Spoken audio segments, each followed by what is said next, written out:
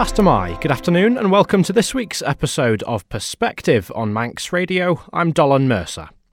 The idea of an Auditor General on the Isle of Man is not a new one by any means, but it's a topic that resurfaced this week after a hearing of a Tynwald committee. The Public Accounts Committee took oral evidence in public from Adrian Jenner, who's the Director of Parliamentary Relations in the UK, and Linda Mills, the Parliamentary Relations Manager with the UK's National Audit Office.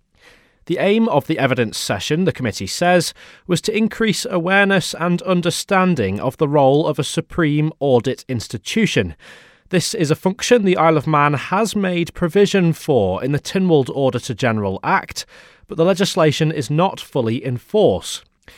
I said it's not a new idea, and here's a former MLC speaking at the end of the last Tynwald administration in June 2015 about proposals to create an Auditor General here, introduced by Alex Wotton.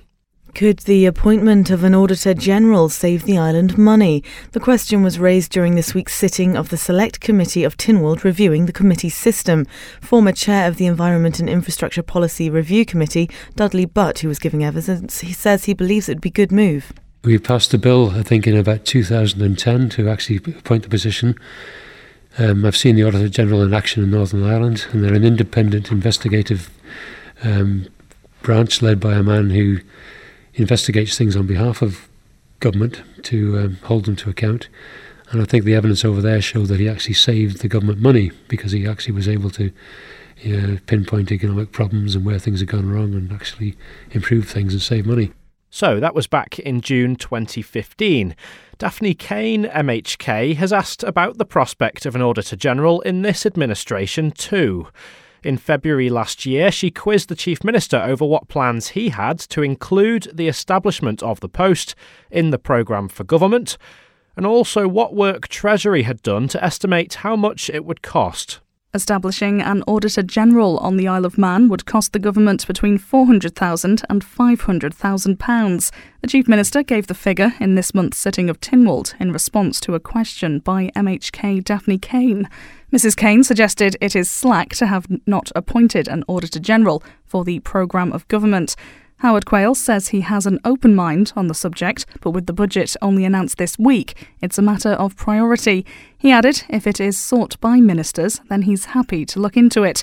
This response was not met well by the questioner. I'm a bit puzzled by the Chief Minister's response, if I'm honest. When we try so hard to meet international obligations in so many in financial regulation and tax, why would he have an open mind? Why wouldn't he be banging the drum and leading the way on appointing an Auditor General? Is he aware that so far we are with Guernsey, two jurisdictions who do not have one, but all but the smallest overseas territories have an Auditor General. Even St Helena, little island St Helena, with a population of only 5,000, has an Auditor General. So that was almost a year ago. As I mentioned at the top of the programme, this week saw the Public Accounts Committee do some digging into how things are done across the water. The panel is made up of Speaker of the House of Keys, Juan Watterson, MLCs Tim Crookall, David Cretney and Jane Poole-Wilson, plus MHKs Rob Callister and Chris Robertshaw. They spoke to Adrian Jenner and Linda Mills from the UK's National Audit Office about the body itself, plus its work with the UK Public Accounts Committee in how it assesses value for money, good governance and the work of the Controller and Auditor General. Mr Watterson started by asking the guests to outline in broad terms what the functions of a National Audit Office or Supreme Audit Institution are. Yeah, so I'm sure the members will have follow-up questions in depth, but in broad terms, I see it as three main functions. First of all, the NAO audits government departments and other bodies, other central government bodies, and also non-central government bodies, including in recent years we've taken on the audit of the BBC, for example, and the Bank of England. So there are around 390 accounts that the NAO lays in Parliament per annum. These are all signed by the CNAG. The vast majority of those are required by statute, so they're laid out in law, and the NAO has to be the auditor. those accounts. In addition, we provide Parliament with value for money reports, VFM studies, as we will call them, and these focus on the economy, efficiency and effectiveness of government spending. We're not looking at the merits of any particular policy. I think that's quite key to draw out and to emphasise. We're looking at how well policy has been implemented according to the 3 E's that I outlined. And there's, roughly speaking, it depends on the year. Of course, last year was 2019 was a bit different because of the general election and the hiatus that caused as far as Parliament's activity. But roughly about between 55, 65, or maybe sometimes on a particularly productive year, 70 VFM studies are laid before Parliament. Every year. They are primarily taken by the Public Accounts Committee, but not exclusively. We do work for other committees of the House. And third and not least, and this is an area that we are very keen to emphasise, and also a growing really part of our work, and that's we support other departmental select committees with what we call departmental overviews, and they're a core part of our work, which in the idea of those is to set out for parliamentarians the scope of government departments, their remits, their expenditure, and their responsibility in a very clear way for Parliament, but they're also public documents. They are then published on both the committee and our website, and not forgetting our investigations work, which again is a growing area, and which of course Linda may want to talk more about. She's experienced in carrying out investigations herself, but those are the three broad areas. Mr. Paul Wilson. Thank you for that overview. Just picking up on the last point, the investigations work, is that into discrete issues? So how do you draw the line between, for example, the value for money studies, which are looking at, well, you tell me, but how would you distinguish the investigations work? Okay, yeah, I'll take that question. So yes, the investigations are actually a separate stream of work, and they are different to our value for money studies in quite a few ways, really. They tend to be studies that we do in response to events, and what they do is to just lay out the facts of the events. So unlike VFM studies, they're not evaluative. Generally, they do not include a conclusion or recommendations, so they are purely there to set out the facts. And, for example, in the UK, in Westminster, the Public Accounts Committee will still take them as evidence for sessions as they do value for money reports. Mr. Robert Shaw. Thanks. Honing in on your point about not involving yourself in policy, which I obviously get, but where did your office sit during the process of the development of the public-private partnership processes, both the original, forgive me if my phrasing is not absolutely right, and then as it sort of developed into the second version of it, did you have any engagement at all in that process? I'll probably take that question because one of my first roles in the NAO was to work on our team that was looking at PFI projects. But as Adrian said earlier, we do not examine the policy, so our role was not to question the PFI policy, but it was to look at, as we always do with any project, whether it's been delivered value for money terms. So we did a lot of work at the time. It's still a project, an area that we still cover now. So last year we did a report on PFI projects, and it'll be something we continue to look at, partly because some of these contracts are so long in length, in terms of 25 to 30 years. So they still are, a big part of government expenditure, even though the policy itself has changed over the years. Thank you. And just picking up on that, even though you're not looking at the merits of the policy, presumably then the way parliamentary committees, public accounts or otherwise pick up your work is if there's a theme emerging about perhaps it not delivering best value for money, that's where the policy is examined then through those parliamentary committees. Yes, that's absolutely right. So there are a number of 24, I think, or there were. I mean, we'll see if there are any machinery or government changes, but about 24 or so departmental select committees in the last parliament, which are charged with looking at very much at policy. And so on occasion they do draw on our work and the work of the PAC, the Public Accounts Committee as well.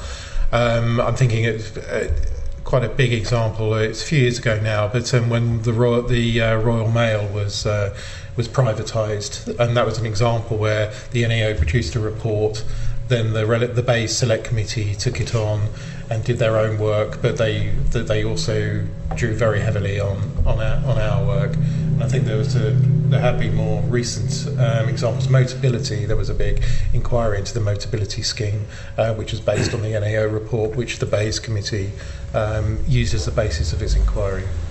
So just building on that theme then, how do you as an office, has the Controller and Auditor General actually select what inquiries, what value for money studies will be done in the coming year? What's the selection criteria? So in terms of which studies we decide to do every year, I suppose there's two main avenues towards where we get to in the end. One is driven by our own sort of risk assessment and also issues across government that we identify. So if there's big emerging themes, particularly either across government or within particular departments, that will highlight some areas for us to examine. The second thing we take into consideration, though, is obviously parliamentary interest, because we are reporting to Parliament at the end of the day, and a large proportion of our work is taken as evidence by the Committee of Public Accounts, and also public interest. If there's something that's too big to ignore, we would consider that. So those are sort of all of those things sort of come together in helping us put together our programme every year. Can I just add something to what Linda said? And of course, our assessment of risk. So quite often that's drawn out of the financial account reporting. Some ideas for VFM studies might be drawn out of that, and we are as an office looking to work more get the two areas, VFM and our financial audit, working more closely together. But also, absolutely, Linda is quite right about the parliamentary interest, but that's not to undermine the independence of the CNAG. The statute says that the CNAG needs to, I think the phrase is, take into account the views of the PAC when setting his or her programme. So you're not bound in any way, but there is a provision to listen to the committee's ideas for inquiries, which we do formally at least twice a year. We will sit around with the committee and discuss. The CNAG will discuss his programme with them, but in reality, it's a lot more. You have the informal contact. I mean, the committee meets twice a week, and the CNAG is almost always there as well. So there's that opportunity. Can I then ask how you've talked about sort of a landscape there that will be similar to the landscape faced by internal audit, but your approach to determining what you do and what they do and how they do it will be quite different. Could you bear in mind that in the Manx experience, people have probably a greater understanding of what internal audit do than perhaps the role of the NAO or the CNAG. Can I ask you to perhaps draw out some of the differences between what the National Audit Office do and what internal audit would do?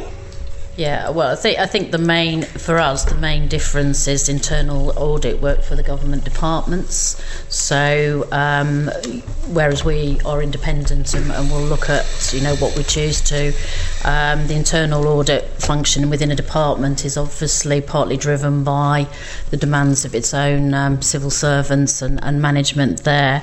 That's not to say though that we don't work with internal audits. So if I could give you an example, for example, on a VFM study, one of the things that we would look at as part of our evidence gathering is internal audit reports to help us understand the decision making and also what the focus of the internal audit function was, because obviously they set their own programmes, and we wouldn't, unlike here, internal audit doesn't report to Parliament in the same way. It's the NAO that does that, but as I say, we do draw on evidence that we gather through internal audit functions. So I suppose one of the differences would be, whereas their focus would perhaps be more on internal controls, yours would be value for money, and there's a difference in the transparency and the accountability of the process. They, as I say, they don't report publicly. That's right. Mr. Cretney.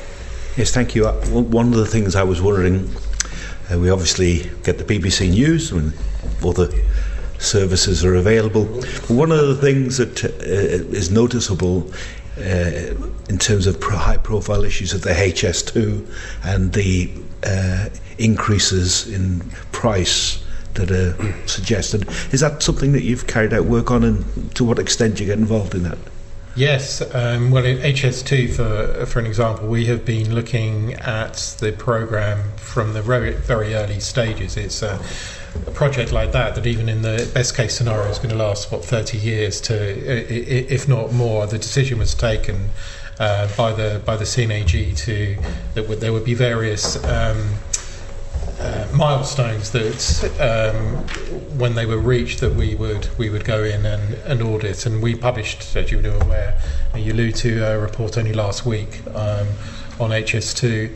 That's the latest one, but it was certainly not the first, and it will be, and I'm pretty certain it won't be the last. I don't know if anything to add, Linda. No, I don't think so. But I mean that's a major infrastructure project and huge risk. So if you go back to what we were talking about earlier on about how we choose what to do, that stands out as a huge risk on the government spending area. So will always be something we'll keep an eye on. Another example would be the Universal Credit Transformation Project programme, where we have we've carried out studies from the beginning and right the way through, and will continue to do so. Are there? Sorry, Mr. Robert Shaw first. Now, you're independent. You choose where you're going to investigate. You presumably produce reports. Is there any way government is able to invest in your collective progressive experience within the office as a whole? Do you ever produce summary reports, or is there any way that government can learn from your broad experience? Well, just to start off with, I mean, I would probably say that although the NAO is there to hold government to account and report to Parliament, another objective for us is to actually improve public services, which requires us to. So there's a number of ways. I mean, obviously we are the auditors of government, but we do have a unique perspective of what's happening across government. So working with civil servants at, a sort of informal working level, we do have the chance to share experience or just to point out things we see in other departments.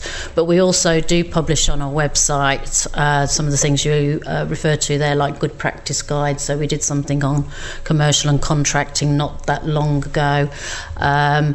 We even have put together guidance on how audit committees work together, so it's very different levels, very practical levels to sort of thematic levels across government. So we do see part of our role is to support government across Whitehall to improve and to share good practice. Is that contribution well recognised and embraced, or perhaps not? I think generally, and we do a survey with government departments, and Adrian might be able to say more of this. And one of the things we ask about is how we contribute to what they do, and it's usually very positive in the sense that people do see us there as helping departments, not just being there to hold them to account. I don't know if you want to add anything. Yeah, absolutely, I agree with everything Linda said, and we call it a client feedback survey, annual survey. It's conducted by Ipsos, so it's independent of us, and we look very much on questioning senior civil servants and others about how the audit experience, if you like, but also there are questions, feedback focused on how we've helped them improve their work. I think it's probably also timely at this stage to say that, despite, for instance, the media not being critical at all, but it's not all of our reports are negative. So that those are the ones that, of course, generate the headlines. But we do a number of reports that are quite fairly positive about things that have gone well, believe it or not. The value of those, I don't think, could be underestimated either. I think we said something nice in one of our annual reports a couple of years ago about a department and they nearly fell off their chair. It was the first time it's happened, but it's good to be able to do that. Can I just ask then, on the back of that, your relationship with officers and politicians, how does that play out? You obviously said you're independent and your reports are seen as helpful sometimes, but your relationship with officers and politicians. Well, I think start off by differentiating between. Let's take politicians first. Of course, there are members of the government, the ministers, of which we would not typically have a great deal to do with through the course of our work, and certainly we are there to support the scrutiny committees of Parliament. So we have a pretty good close relationship, particularly with the Committee of Public Accounts, but also those other select committees that I talked about. I mentioned earlier. We do another survey as well, an annual omnibus survey, again conducted by Ipsos, which tests our reputation by various measures within Parliament. That's carried out every winter. I believe it's ongoing now. So that will look at how we'll get measures there for how they view our independence, our authority, our accuracy, issues like that. As I say, it's different with ministers, of course. We tend to have less to do with them, frankly. Senior civil servants, Linda will have far more experience than I do about that. I think our contact with them is from the CNAG downwards, but tends to be at a senior level. Though, of course, on a working basis, that we will be with more middle ranking or junior civil servants. But you've done it in practice, Linda, right? Yeah, and as I say, it tends to be, you are the auditor at the end of the day, so you are holding the civil servants to account. But generally, the relationships are constructive, and from time to time, you will have somebody who stands up and says the NAO report is welcome and very useful. So, but generally, I think the relationships are good, and probably a point to make is, in current years when departments have, been experiencing cuts in spending. Sometimes the NAO has been there helpful in actually helping them determine where cuts might be made or how they can work more efficiently. So, it has been an opportunity to actually add value to what we do. Okay. That's a really interesting one to pick up on. Certainly, I think we can all think of the local context around that. Could you give us an example of that, please? Just trying to think.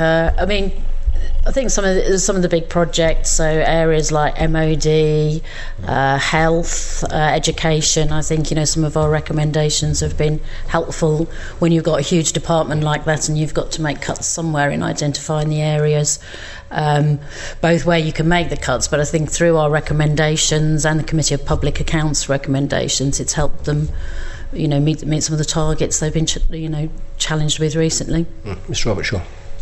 Well, so many questions. You say, obviously, you engage closely with the public accounts, but how does the relationship between other committees work? You mentioned that you engage with them. Do they come to you? Do you go to them? How does it actually pan out? It's both, really. So we... the CNAG is always... The CNAG is an officer of the House of Commons, and he takes that...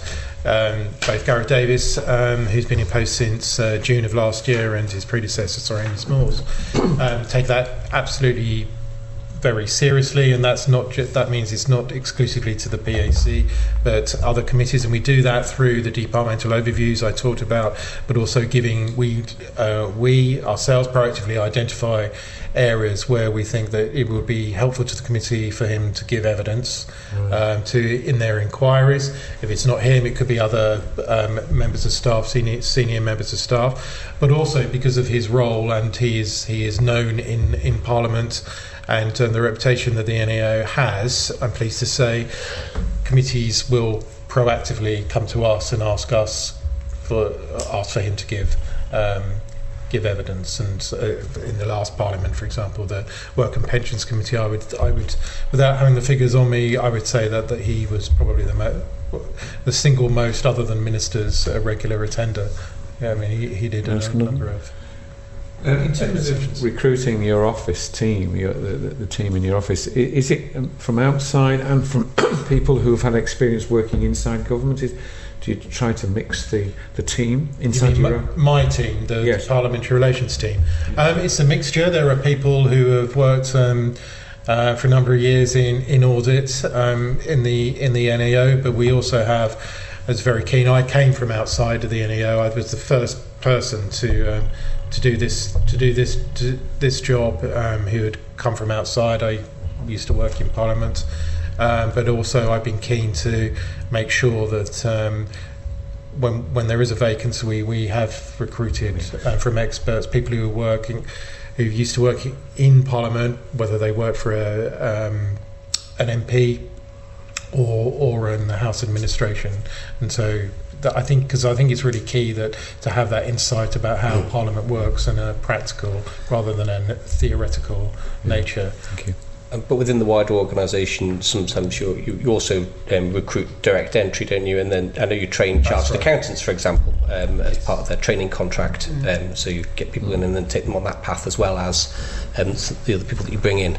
Yeah, it's a mix. I mean, we take on about 70 trainee accountants every year.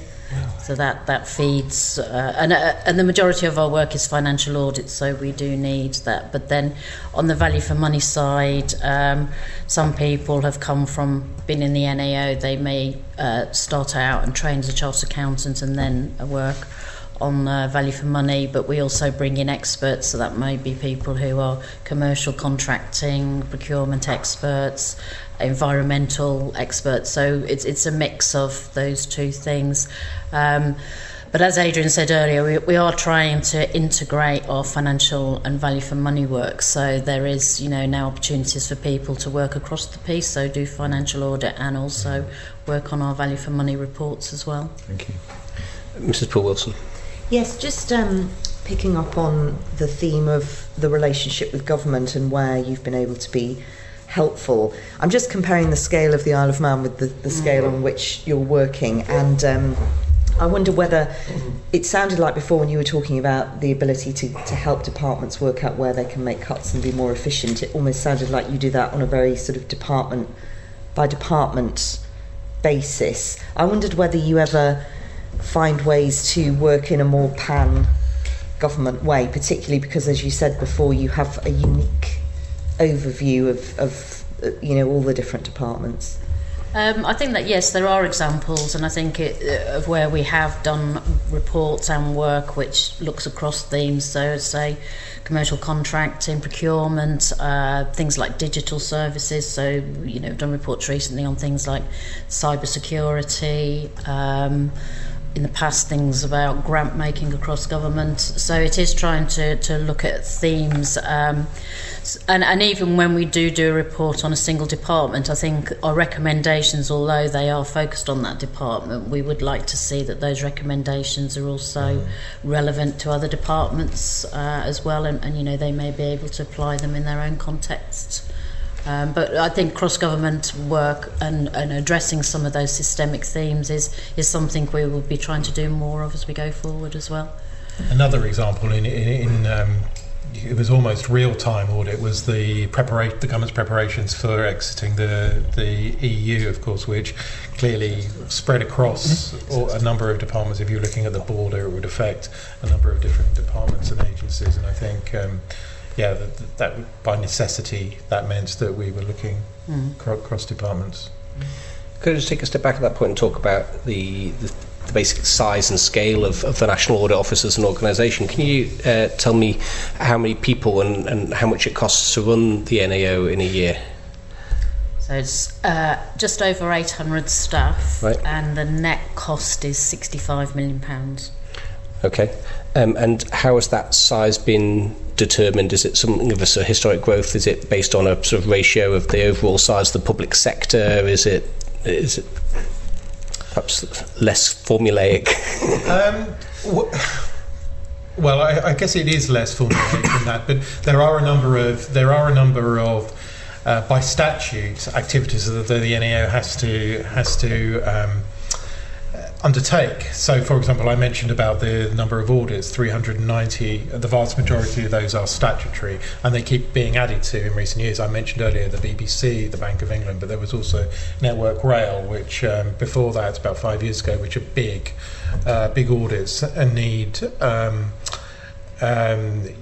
be resourced properly. Likewise, the Public Accounts Committee expects between, roughly speaking, 55 to 70 outputs a year for which they can decide which they take evidence on. And so, there are a number of things that we have to do. We have to, as an organisation, make sure that we keep in line with national audit standards, internationally recognised ways to undertake audits, which of course need some investment. I'm no expert on this, so please, but I want this particular area. But the use of technology to undertake audits, I understand that a lot of them, are going to be able to be automated, so there is an investment there. We can't be seen to be, we need to, as far as we can in the public sector organisation, be up with the latest technology there. And as the way we do it every year, we present our estimate to the Public Accounts Commission, which is a parliamentary body, comprises senior members of Parliament. Is currently chaired by Sir Edward Lee, who was formerly the chair of the PAC. Meg Hillier, who is the current chair of the Public Accounts Committee, is a member, as is Richard Bacon, and various other, and the leader of the House of Commons, I have to say. And so they hold us to account, but in two main ways. Every year we present our strategy, but we also present our estimates, and they scrutinise that and decide. They make a recommendation on whether or not we should have that money. So I've seen a few different versions of this, but that is a recommendation to the Treasury that would then go into the finance bill. It's not an instruction. It is an instruction because I'll stand to be corrected, because Parliament decides what money it costs. It needs to run Parliament. It's the exclusive cognizance there. So I don't know the exact terminology, but I should point out the Treasury does comment on our estimate. They helpfully every year provide the committee with a memorandum of where we might want to be. This is published. We might want to be challenged a bit about various expenditure lines in our estimate. But it's once the Public Accounts Commission has decided whether or not they agree with the money, with the estimate that we proposed, then Parliament votes for it. Right. Again, just something to mark in contrast with the Isle of Man system. Right. Mrs. Poole Wilson, next on my list. Sorry. No, Mr. Crookall. Sorry. Sorry. You mentioned before, I think you're taking on 70 extra staff this year as trainees, I think it was, or whatever. And is that annually you're looking to do that? So we do that every year. Yeah. And does that cater for those that are leaving at the top end? Yeah, I mean, I think I wouldn't want to comment on how the number, but that's to make sure that we have, as Adrian says, enough staff to resource all the financial audits that we have. Well, that was sort of my question, because you mentioned before that you're doing more investigations, and so I was just wondering whether the NAO is actually growing at the moment in size. No, it hasn't. I'm sorry, I could provide you with the figures over the years, but actually it's been pretty stable, even throughout the years of austerity, where we try to, we practice what we preach. Is so if the government as a whole is shrinking, then we reflected that with our estimate every year, and so it's pretty much been stable over the years and not decreased a little bit. I think I'm right, but we can provide you with the exact figures if it would be useful. So with a public service in the UK of around 5.4 million, in terms of that ratio, then that would probably put the Isle of Man, for your information, has a public service of around 8,000. So that would mean we need a headcount of about 1.5 if we kept the same ratio as you did.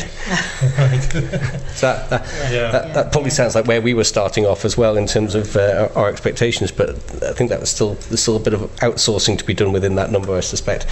Can I just interject there with a sort of question? you say shrinking. So, is there a number in your head that you could say government has shrunk by this amount over this period in very, very broad terms?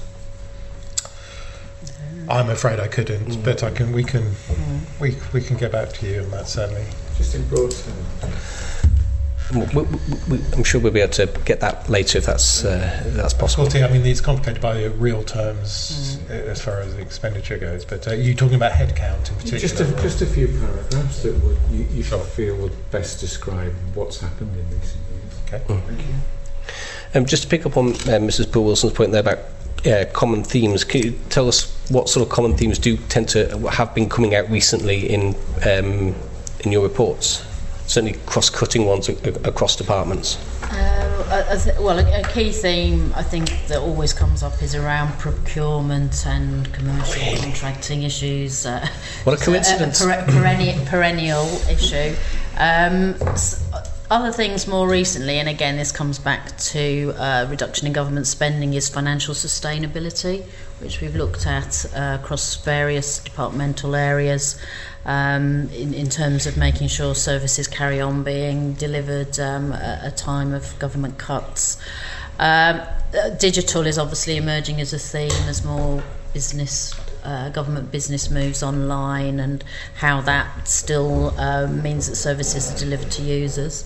I don't know if that get anything else that go. Yeah, I think just touching on you mentioned procurement. A big issue there is always over a number of years has been what we call optimism bias at the outsets of projects, setting unrealistic timetables in the first place, and then also budgets as well, inadequate budgets, and then of course you're almost building in failure at the outset of a project. I think another over the years of austerity that came up, and this is really focused, I think, by the Public Accounts Committee, was what the rather inelegant term cost shunting. So it's okay. You might cut. I'm thinking, for example, homelessness would be an example there. It comes to the end of the line. Local authority cuts. Refuges for people to stay, and then in the end, who ends up? The pressure becomes on the police force, who have to move people on, or dealing with people with mental health issues or drug addiction, etc., like that. And I think that's come out in a number of studies that we've done, but also the Public Accounts Committee. And obviously, environmental issues and climate change are, the sort of new things that are now featuring across government as well. You said when you're talking about investigations that in that particular context, you're there to provide the facts. Now, in terms of the value for money studies, how far do you go in terms of presenting the Public Accounts Committee with recommendations or proposed recommendations? I suppose I'm trying to sort of assess where your political boundaries lie in terms of actually providing something that the committee can then pick up and work with, as opposed to just the plain facts of the case. Well, for our value for money reports, they do have recommendations in them, and there is also the CNAG's value for money verdict, which he will insert.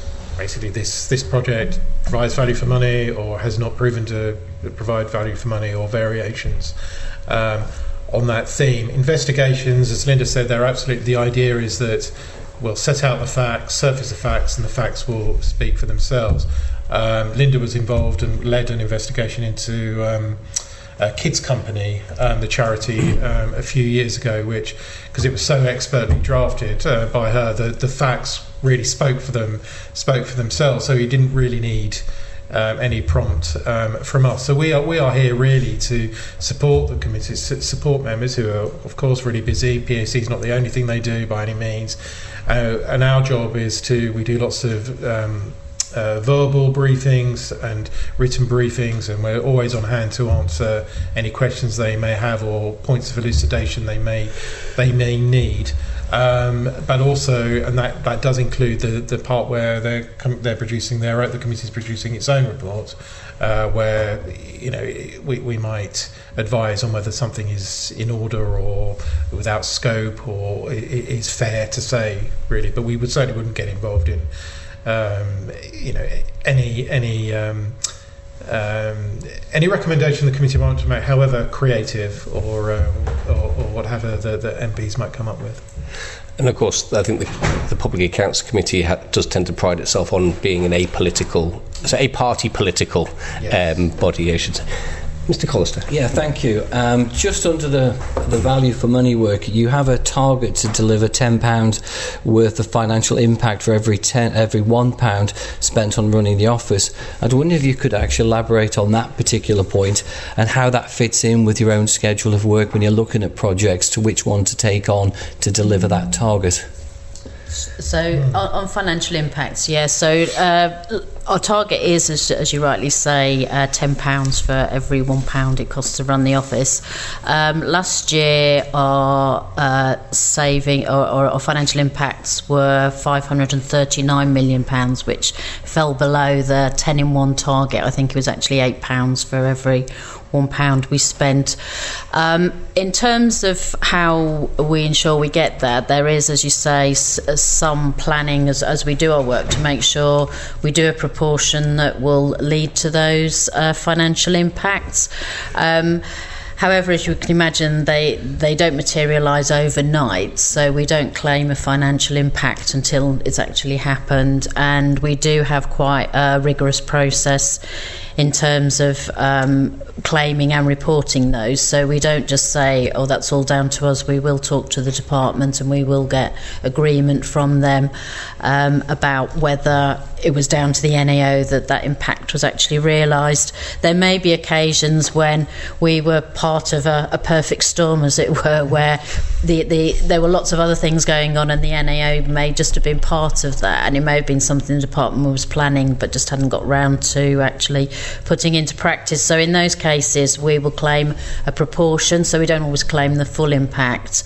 And the impacts as well are subject to our auditors, and they are all reported, or the biggest ones are reported in our annual report and accounts. So there's quite a rigorous process. We're quite transparent about them.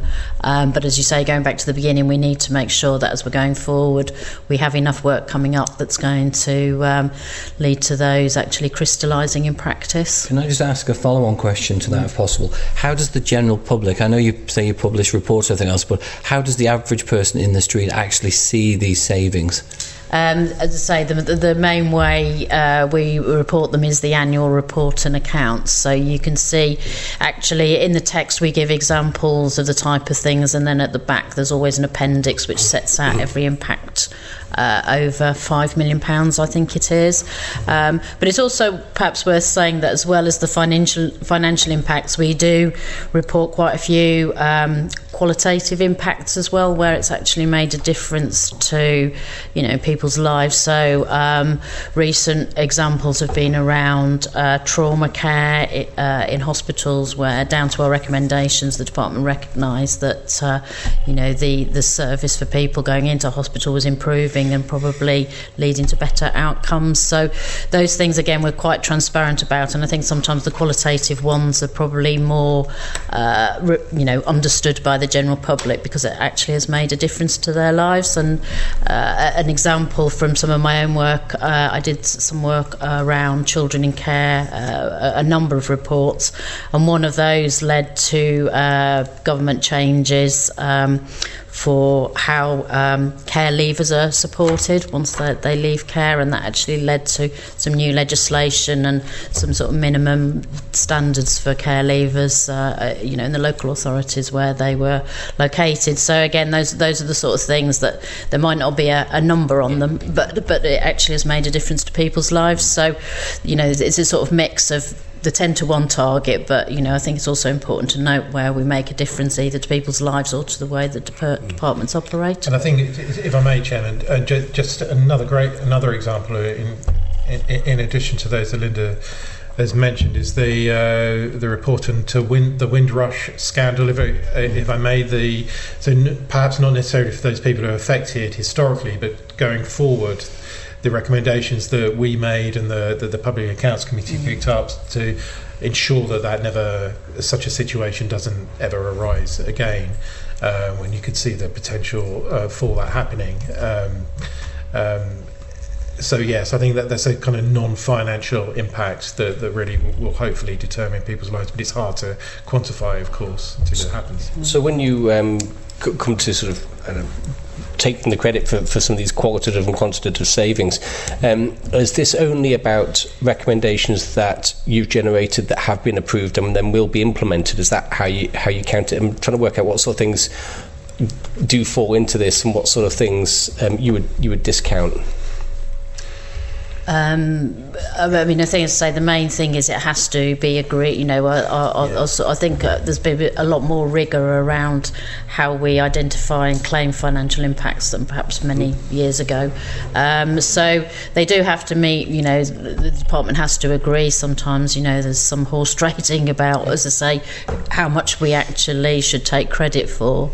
And then, as I say, when the impact is put together, our auditors will also go through and make sure it does apply. So you know, there's a large number that come up that perhaps, you know, we can't agree with the department, or sometimes it's a case of the actual impact hasn't actually crystallised. Sometimes you know, if you're going to ask someone to change the way a service operates, it's not going to happen within a few months' time. So sometimes we come back to impacts that might have been a recommendation from 4 or 5 years ago.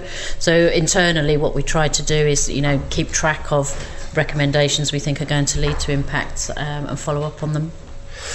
So do you have a sort of published standard then as to what's acceptable or not? I know there's a bit of horsing, but in terms of realisable and how you calculate that realisable saving, is there a mechanism? I don't think there's anything in the public domain. You know, we can perhaps write to you on that.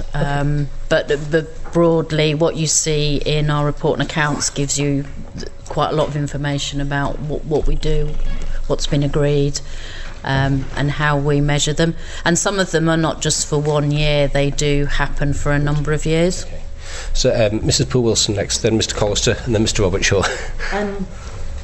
Just coming back to this tracking, the impact, and something you mentioned earlier, which is, as you said, the inelegant expression of cost shunting.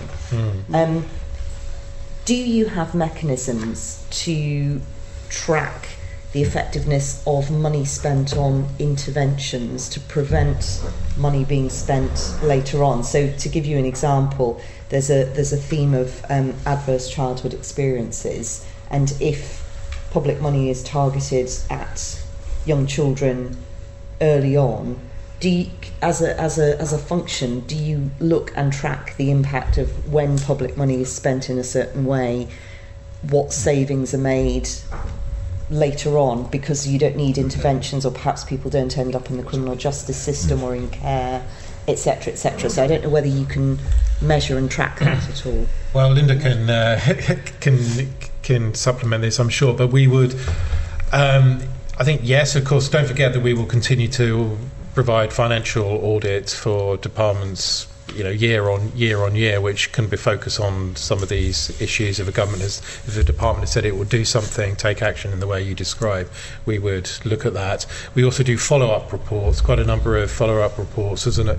And that could be an investigation, or it could be another value for money report to look at the impact of a government policy, and also to see whether they've done what they've said they will do. More widely than this, not leaving out the Public Accounts Committee in this process, they too make recommendations, and quite often the committee will, well, first of all, the government has 2 months in which to respond to any PAC recommendation, and they will do that. Public Accounts Committee under Meg Hillier has been particularly effective in recalling departmental witnesses which are in charge with various programs. For one that springs to mind is the Emergency Service Network, which is, if you don't know, it is a scheme to replace the communications of the emergency services, but which I think it's fair to say charitably has run into 1 or 2 problems over the years and is late and over budget, etc. And so they have recalled them and done and published a number of reports about that, and including following up where the department has said it would take some action, and whether it has done or not. So there is that process, the Treasury Minute process. The Treasury Officer of Accounts, which is based in the Treasury, tell me if I've lost you here, but it also produces an implementation report annually, I think it is, that follows up the progress. Their job is to go into departments and say, look, this has been recommended, what's happened, what have you done about it, what value has been derived from that. I think the only thing I perhaps would add is, obviously one thing about our value for money work is we don't look at everything that happens in government. So whereas with financial audit, if you take what we look at value for money, it's only a very small part of the 1.7 trillion pounds spent every year that the NAO, given our resources, can focus on. So we're not looking at everything, but in the case that you were mentioning, is it better to invest in children? So the problems you might see later around crime and drug use and homelessness, which then, as you say, become a cost to the taxpayer. I don't think it's something we do explicitly, but in some of the work we do, we will sometimes try to work out what the cost has been, because but because we don't question policy, it's not really down to us either to say what the government should be doing. We can just highlight what the cost of the government is because of some of these, particular social problems that emerge later in people's lives. That was Adrian Jenner, Director of Parliamentary Relations in the UK, and Linda Mills, the Parliamentary Relations Manager with the UK's National Audit Office, speaking to Tynwald's Public Accounts Committee this week. I wonder if we'll have an Auditor General on the Isle of Man soon. Thanks for listening. Take care.